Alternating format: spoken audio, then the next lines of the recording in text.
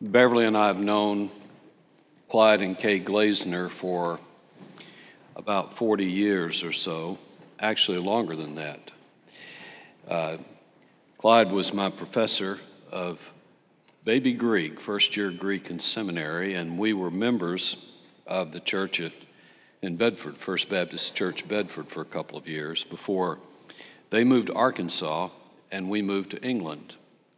And we had not seen each other for well over a dozen years, and Clyde and Kay came back to Fort Worth. And of course, he became pastor here.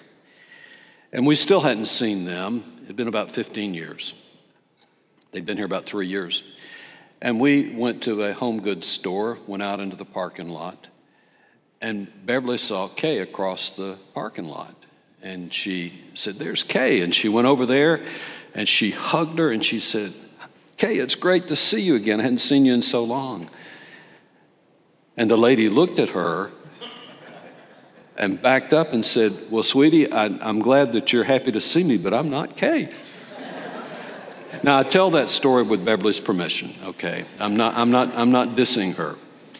But the point is, things are not always what they appear to be, nor are people. You know, it's an humbling thing to Google yourself on the internet. How many of y'all have done that? Probably out of curiosity, most of you have. Well, if you Google Jim Spivey, you will not find me. Not in the first place or the second place or the third or fourth or fifth. And then you get about to number 7, 8, and 9, and you get into the obituaries, and I'm still not there, fortunately. I'm about number 10. But the only reason that I'm there is because I'm pastor of Gambrel Street Baptist Church. The number 1, you probably know. He's 10 years younger than I. He's 63 years old. In the 1980s, he was probably the most famous middle distance runner in America. James Calvin Spivey. He attended Indiana University. He won the men's championship in the 1500 meter in 1982. I've never been to an Olympics. I've never even been to a city that held the Olympics during that time. He ran in 3 of them. He won the bronze medal at the World Championship in Rome in 1987, and in the same year won the silver medal in the 1500 at the Pan American Games in Indianapolis. And he still holds the U.S. record for the 2,000 meter, which he set in 1987. You see, things and people and names are not what they appear to be. There are a lot of Jim Spiveys, a lot of different versions. You know, when you think about Jesus, people didn't know what to make of him. When we think about him today, we of course think of we as Christians accept him as Lord and Savior. But around the globe, he, regardless of what people think about his being the Son of God, or they disbelieve that, regardless of what they think about the theological aspect of it, probably the most famous person that ever lived. And people quote him all the time. People honor him and respect him. But people in his own day did not know what to think about him. A carpenter from Galilee is the background of our story today in John, the 7th chapter. People simply did not know what to think about Jesus. You see, we have to be careful that we don't judge based on appearances, because that's what they were doing. The background of the story today is, in fact, that despite the many miracles that he had performed in Galilee, he healed all kinds of diseases and cast out demons and cleansed lepers and raised the dead. He cured the blind and the lame and the mute. He calmed the storm. He turned water into wine in Cana. He fed 5,000. And in the story today, in John the 7th chapter, not long before that in Jerusalem, he had healed a man that had been ill for 38 years near the pool of Bethesda. And it caused a great, great commotion throughout Jerusalem. Despite all of that, after he fed the 5,000, he went back to Capernaum and he preached.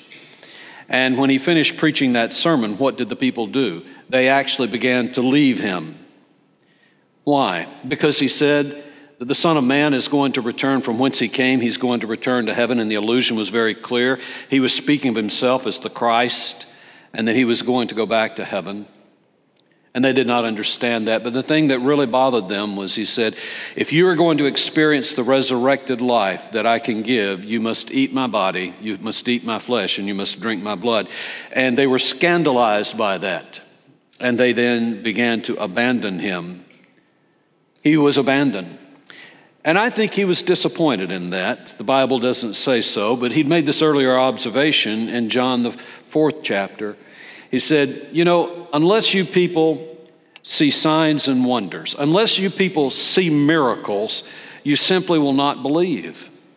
But in fact, he has just performed this great miracle of feeding the 5,000. And even though they had followed him up to that point, because he was doing miracles, because he was feeding them, even though they had followed him up to that point, when he began to preach the truth, when he preached this sermon, then what did they do? They did not believe. They stopped following him. Jesus was threatened. In his own ranks, he had a traitor. After the feeding of the 5,000 in John the 6th chapter, it says that he already knew it, that he said that there was a devil amongst them, and of course that was Judas. Jesus was threatened. The Jews in Judea, at the beginning of this chapter, we're not going to read verse 1, but at the beginning of this chapter, the Jews of Judea were in fact threatening to kill him. Jesus was misunderstood. His own brothers, who were not believers yet, his own brothers wanted to act as his PR agents. They advised him, listen, Jesus, you need to leave this backwater place of Galilee. You need to go somewhere where your talents aren't wasted, where you're not doing these things in relative secrecy. You need to go into the spotlight. You need to go down south to Judea. The Feast of Booths, which was celebrated just this past week as we prayed about. The Feast of Booths, you see. People are coming from all over the world, the diaspora. And all the Jews from Israel will be there. And you need to go there. You need to demonstrate your power. You need to perform these things, these miracles that you're performing down there. In other words, they were saying, you need to stop sermonizing. You need to take more direct action. You need to go on the offensive. Go to the very stronghold of the religious power and overwhelm them with your power. Rally all the Jews that are there at the Feast of the Booths and convince the religious movers and shakers of who you really are in Jerusalem, and they'll throw you their support. And there was great anticipation. In Jerusalem, there were people that had begun to look for him, this prophet from Galilee, and it had caused quite a stir amongst the Jews. But Jesus was reluctant to go. He told them that his time had not yet come. Well, you stop and think about it. It was October. He's about 32 years old. It was in the beginning of the last year of his ministry, and it was 6 months yet before the time of of course, what we would call the Easter season, the Passion Week. Of course, the Passover. So he sent his brothers ahead of him, intending not to go, but then he changed his mind. And when he went as in secret. So let's stand together as we take a look at the text and as we read it. John, the 7th chapter, beginning in verse number 10. But when his brothers had gone up to the feast, then he himself also went up, not publicly, but as if in secret. So the Jews were seeking him at the feast and were saying, "Where is he?" There was much grumbling among the crowds concerning him. Some were saying, "He is a good man." Others were saying, "No, on the contrary, he leads the people astray." Yet no one was speaking openly of him for fear of the Jews. But when it was now in the midst of the feast, Jesus went up into the temple and began to teach.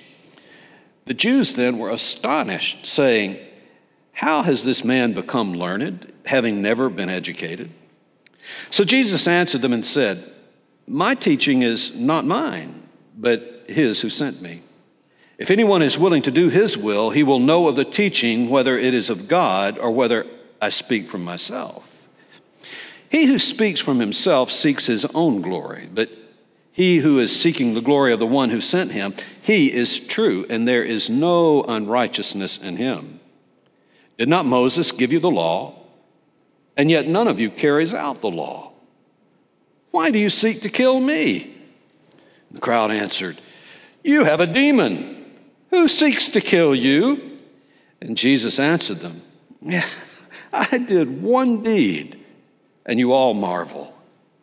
For this reason, Moses has given you circumcision, not because it is from Moses, but from the fathers. And on the Sabbath, you circumcise a man. If a man receives circumcision on the Sabbath so that the law of Moses will not be broken, are you angry with me because I make an entire man well on the Sabbath? Do not judge according to appearance, but judge with righteous judgment." May God bless the reading of his word. Let's be seated. You see, people disagreed about Jesus' identity. How could he be so learned and yet not be educated? What they were saying was he'd never been to a rabbinical school. He had no formal standing in the academic community, and yet we know from other accounts that the people were amazed that he taught with authority not like the scribes and the teachers of the law. He taught with more authority. They were confused about who he was. Was he good, or was he one who led the people astray? And the word there literally means a deceiver. Was he demon-possessed? This is what the crowd spontaneously says. It's not because they were prompted by the leaders to say this. They listen to him and they say, "Who wants to kill you? Are you paranoid? Are you insane?" And the charge that he was demon-possessed is linked back to what they had said earlier. For you see, the deceiver of the people that leads them astray was following the deceiver Satan. But the crowd did not know this.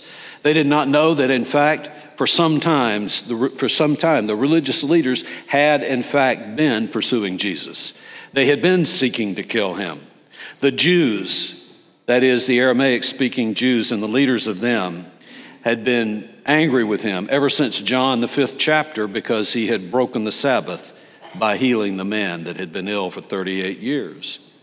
After he had healed the man with a withered hand on the Sabbath in Mark, the 3rd chapter, the Pharisees had colluded with the Herodians and had sought to kill him. People disagreed about his identity, but he was a man that was being hunted. You see, they misunderstood his message, his authority, and his purpose. We can see from this passage. They misunderstood his message, his teaching. It wasn't his own. He said, "My message is from the one who sent me, my Father." They misunderstood his authority. He said, "It's not my authority by which I speak, but my Father's authority." They misunderstood his purpose. It wasn't to glorify himself, it was to glorify the Father. And all of these things that they misunderstood was rooted in an earlier claim that he had made in the 5th chapter of John. You see, he said, "I can do nothing on my own initiative. As I hear, I judge. And my judgment is just, because I do not seek my own will, but the will of him who sent me." They also misjudged his actions, not just who he was, when we look at this passage.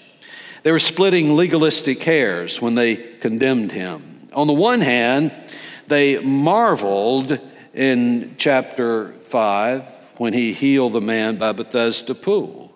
But on the other hand, they opposed him. They opposed him because he commanded the man by the pool then to pick up his pallet and walk. And you see, that was considered what? That was considered work on the Sabbath. So they were splitting legalistic hairs and misjudging his actions. And Jesus then in this passage responds to this kind of disingenuousness.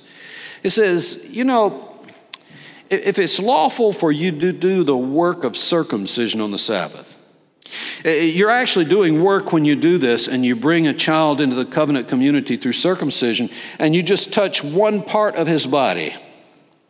You touch one part of him to make him religiously whole.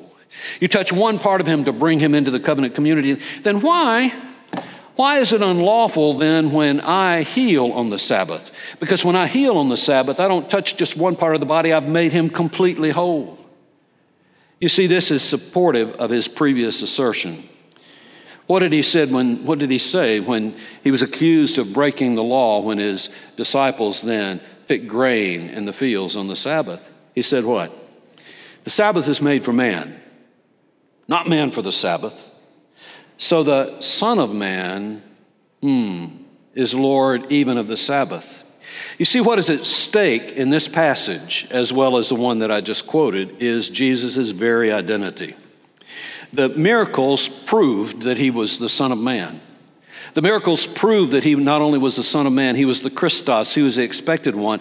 And these miracles that he had performed, including the healing of the man that had been ill for 38 years, suggested that he was the Son of God and the Savior of the world.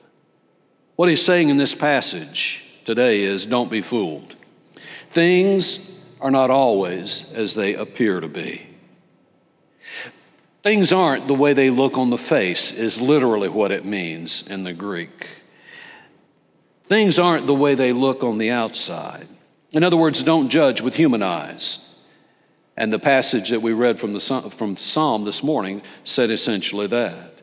Don't judge with human eyes. Don't judge with shallow misperceptions. But judge, and here's the key phrase, judge with righteous judgment. Look more deeply. And what I think he means there is we have to be careful. And he was telling them they had to be careful. When you judge, do the things you hear fit God's teaching and his will? When you judge with righteous judgment, do these things glorify the Father, or do they glorify yourself? And when you judge with righteous judgment, do they fit an accurate description of who Jesus himself really was? You see, Jesus was not who he appeared to be. In that day, and friends, for a lot of people today, Jesus is not who he appears to be. They had mistaken attitudes and views about Jesus. They disrespected him. Now that's hard for us to believe after 2,000 years and his vaunted position in the minds of most people in the world today. But he was, in their eyes, just a carpenter. And Nazareth, they said, isn't this Mary's son and the brother? And they list the brothers' names. And he has sisters too. He was a prophet without honor in his own hometown. They saw him as the son of Joseph, and when they said that, and we know who Joseph's parents were. This is the grandkid. He was just a carpenter. His own family thought that he was crazy, that he was out of his mind. In Capernaum, he was so crowded in the house that he did not even have time to eat, and his family went to take charge of him because they thought that he had lost his mind. When he went in to heal Jairus' daughter, they didn't respect him. They laughed at him, almost rebuked him when he went into the room to raise her from the dead. I wonder what they thought when she walked out. Peter disrespected Jesus. After Jesus had said that he was going to Jerusalem and he was going to be killed and then raised on the third day, what did Peter do? He rebuked Jesus. At his crucifixion, we know that the soldiers mocked and beat and spit upon him. The crowds and the religious leaders hurled insults at him. He was disrespected. It's in fulfillment of what Isaiah said. Isaiah 55, you know it well. He was despised and forsaken of men, a man of sorrows and acquainted with grief. And like one from whom men hid their face, he was despised, and we did not esteem him. He was disrespected. He was not what he appeared to be. They misperceived his identity. He was, in the eyes of many, another prophet. You know, Jesus said, well, who do people say that I am? And they said, well, some say you're John the Baptist. Some say you're Elijah. Some say that you're one of the prophets like Jeremiah. John, the 7th chapter, a little bit later after the passage that we read, many of them believe that he is the prophet that is to come, like Moses. The Samaritan woman, in the middle of that dialogue, then in John, the 4th chapter, remember what she said? She said, sir, I perceive that you are a prophet. Some of them saw him as a great teacher. This is what Nicodemus says. He says, you know, I know that you're a great teacher from God. Otherwise, no one could do the works that you're doing. And here in this passage, in verse number 15, they were amazed that he was so learned, even though he had not been to rabbinical school. Some thought he was a prophet. Some thought that he was a teacher. And of course, many expected him to be a king, the national deliverer of Israel. Time and time and time again, we see this. After the feeding of the 5,000, remember, they sought him so that they might make him king. The Pharisees were looking for the Son of David. At the triumphal entry, the crowds then yell, "Here comes the Son of David, Hosanna." James and John, and even their mother, must have thought the same thing, because when he came into his kingdom, they wanted to have a place of honor. The Jews persuaded Pilate with this charge. They said that he's threatening Rome because he is calling himself the King of the Jews. Even his disciples. On the road to Emmaus, the two that talked to Jesus expressed to him, not knowing who he was, that they had so hoped that he would redeem Israel. And even after they knew who he was, at Pentecost, the disciples then asked him in the first chapter, they said, "Is it now that you are going to do what? To restore the kingdom of Israel?" So many of them thought he was a prophet. Others thought he was a teacher. Many thought he was a king. The high priest saw him as a sacrifice for the nation after the resurrection of Lazarus, the raising of Lazarus. He said, "It is necessary for one to be the sacrifice for the nation," hoping that this would unify the Jews. Many saw him as a lawbreaker. In this passage, some said he leads the people astray. He defied the purity code in Mark the 7th chapter. He broke the Sabbath on numerous times. Many saw him as demon-possessed, as we see in this passage today, but it's not the only time. He was accused 2 other times of being demon-possessed. After he had cast out the demon in the blind mute man, the scribes and the Pharisees accused him of being under Satan's power. The Jews, a little bit later after this passage in John the 8th chapter, because he had accused them not of following their father Abraham, they then say that he is demon-possessed. So there were all of these misperceptions about who Jesus really was. You see, he was not who he appeared to be. They were offended by his actions. Obviously, at the beginning of John's gospel in the 2nd chapter, you can imagine the reaction of the people after he drove the money changers out of the temple. He ate with sinners and tax collectors. He publicly associated with and talked with women of questionable reputation, like the Samaritan woman at the well and the woman caught in adultery. He let his disciples break the law by picking the grain in the field, as we said. He touched the unclean, the leper who came to him in Galilee. He didn't just command the leprosy to go away. He touched him. He let the woman with the issue of blood who was unclean touch the hem of his garment. He healed on the Sabbath. He broke the law. At least 5 times there are occasions in the Gospels where he did this. He rebuked the religious officials as hypocrites. In Matthew the 23rd chapter, there's a catalog of their offenses that he lists, and he calls them whitewashed sepulchres. Against the scribes, he described them as self-important and vain robbers of widows.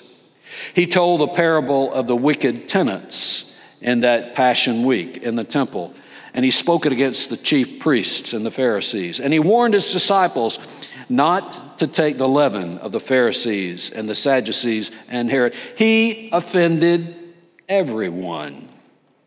Not only that, they were offended by the fact that he acted like God. Remember when they lowered the paralytic through the roof? The first thing that he said was, "Son, your sins are forgiven." Only God can forgive sin, but that's not the only time he did it. The woman caught in adultery, when she leaves, he looked at her and he said, "I do not condemn you." He acted like God, forgiving sin, and he spoke as God. He called God his Father and made himself equal with God. So they not only misperceived who he was in his persona, in his personhood, they also were offended by his actions, and they also misunderstood his message. When he had cleansed the temple and they wanted a sign, for who he really was and what gave him the authority to do that. He said, what? Destroy this temple and I will raise it again in 3 days. And this became one of the accusations against him before the religious officials later. They misunderstood it.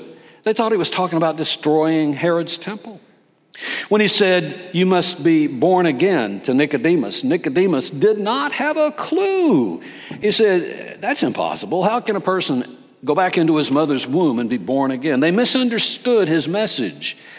When he said to the woman at the well that he would give her living water, she thought that what he was talking about was a perpetual fountain, that she would not have to come back to the well again and again. When he told his disciples, I have food to eat that you know not of, they thought he had just had lunch, not that he was talking about the will of the Father.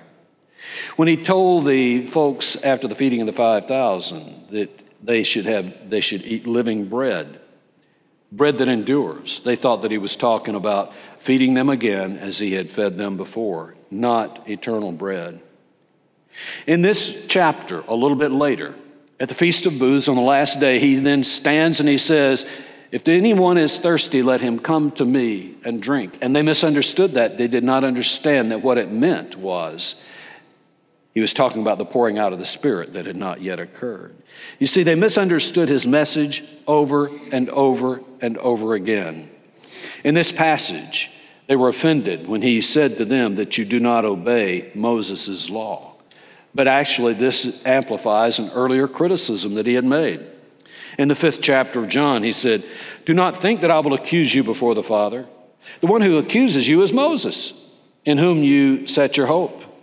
For you see, if you believed Moses, you would believe me, for he wrote about me. They were offended by his claims that he made. A little bit later in John, the 8th chapter, when he says, before Abraham was, I am. They picked up stones to throw at him because they knew that he was claiming to be God himself. When he said in John, the 10th chapter, I and the Father are one, the Jews then tried to seize and stone him. The point in all of this is they misperceived who he was. They were offended by his actions, and they misunderstood his message. You see, Jesus was not who he appeared to be. So how do we apply this? I think, first of all, we're in this series looking at the imperatives of Jesus. Remember what the Father said, this is my Son whom I love. Do what? Listen to him. We must obey his command. What does he say in the 24th verse? John 7:24 here. What does he say? The last verse. Do not judge according to appearance, but judge according to righteous judgment. Now, what does that mean? I think it means this when you look at this passage. Righteous judgment, according to Jesus, means this. We need to see Jesus for who he really is and not who he appears to be. Recognize his true identity. We need to know that the actions that he performed fulfill God's will according to glorifying the Father. And we need to understand and believe his message, that it comes from the Father for our ultimate good. We need to see Jesus for who he really is. He's not just a prophet. He's God's ultimate prophet, greater than Moses. He's not just a teacher. He is the master rabbi who calls us to sacrificial service in following him as disciples. He's not just an earthly king. You know what I'm going to say. He is the what? He is the King of kings and the Lord of lords. He is not a scapegoat for the nation, but the Lamb of God who sacrificed himself for all humankind. He is not a lawbreaker. He is God's law fulfiller. He is not demon-possessed. He, in fact, has all authority and dominion over Satan and all of his legions. You see, God is his Father because he's the only begotten Son of God. He and the Father are one because he has been and always has been part of the triune eternal Godhead. He is the Son of Man, the Christ, the expected one, the Lord and Savior of all mankind. He is the way, the truth, and the life. And no one comes to the Father except through him. We need to see Jesus, and we need to proclaim Jesus today unashamedly for who he is. We need to know that his actions fulfill God's will and glorified the Father. For he did not come to abolish the law and the prophets. He came to do what? To fulfill them. And he did them in every way. He kept all of the law and the prophets. And then he became the sacrifice that fulfilled them. He even now is accomplishing the will of the Father. And what is that? In the previous chapter, it's very clear. As he tells them after he has fed the 5,000, as he crosses the sea and the crowds gather there, he says, "For this is the will of the Father, that everyone who beholds the Son and believes in him will have eternal life, and I myself will raise him up on the last day."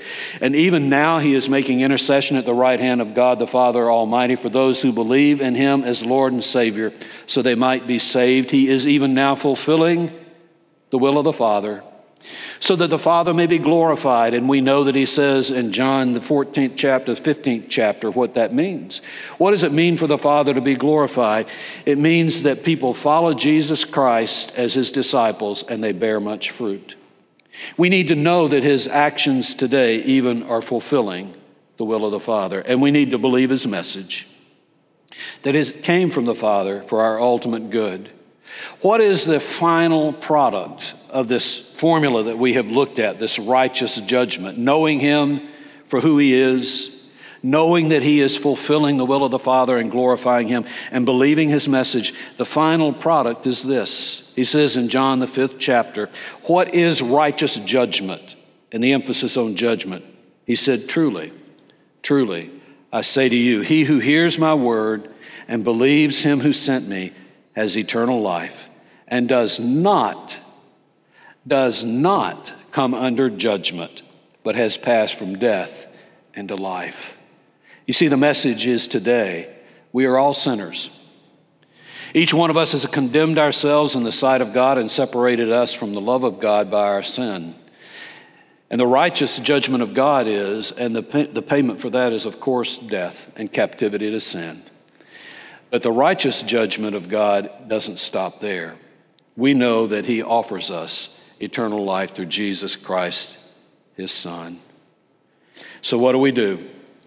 We follow then, if we obey this, we follow Jesus' examples in all of this, just like he did. We speak not our own words. We speak not by our own power when we go out from this place of worship. We speak the words of him who sent Jesus. We speak the word of the Father which we have in his holy word given to us. If we follow what Jesus did, we seek not our own will and our own purpose, but we seek to do his will and to be obedient to God. And we do not glorify ourselves, but we glorify our Father who is in heaven. If we do that, friends, you know what it means. People are going to misunderstand us. They're going to misperceive who we are, and they're going to be offended by our actions, just as Jesus was. If we do these things, if we proclaim Jesus Christ as Lord and Savior, the Son of Man and the Son of God, the righteous Savior of the world, and we do that with clarity and without apology. If we seek the will of God and to glorify him, and we speak not our words, but the words of him who sent Jesus, people are going to disrespect us and our Lord Jesus Christ. They are going to misunderstand and misinterpret our message, and they're going to be offended, and they're going to misjudge our actions. And so how do we respond? You see, some get their fight on when they are offended by people being offended. When people misunderstand them, they then become pugnacious, but that's not what Jesus did. No, he was patient. He was faithful. Whatever the world said about him, he obeyed the Father. Regardless of the storm of life, regardless of what people said about him, he was faithful to do the will of the Father, and that's what he expects us to do. Let's pray. Father, we thank you that you have called us to be disciples of your Son, Jesus Christ. And sometimes it is not easy. Sometimes as we go out and witness in the world, people look at us just like they did Jesus in his day. They misunderstand the message. They disrespect the person. and they're offended by what we do and what we say. But keep us mindful that we live in a dark world full of sin where people have been blinded by the evil one. Help us to be patient. Help us to be loving. Help us to be kind, that we will be faithful and persistently share the gospel of Jesus Christ so that they might come to know Jesus as Lord and Savior, and the scales of their eyes might be lifted and they might see him for who he really is.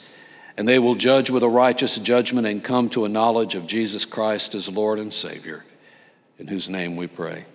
Amen.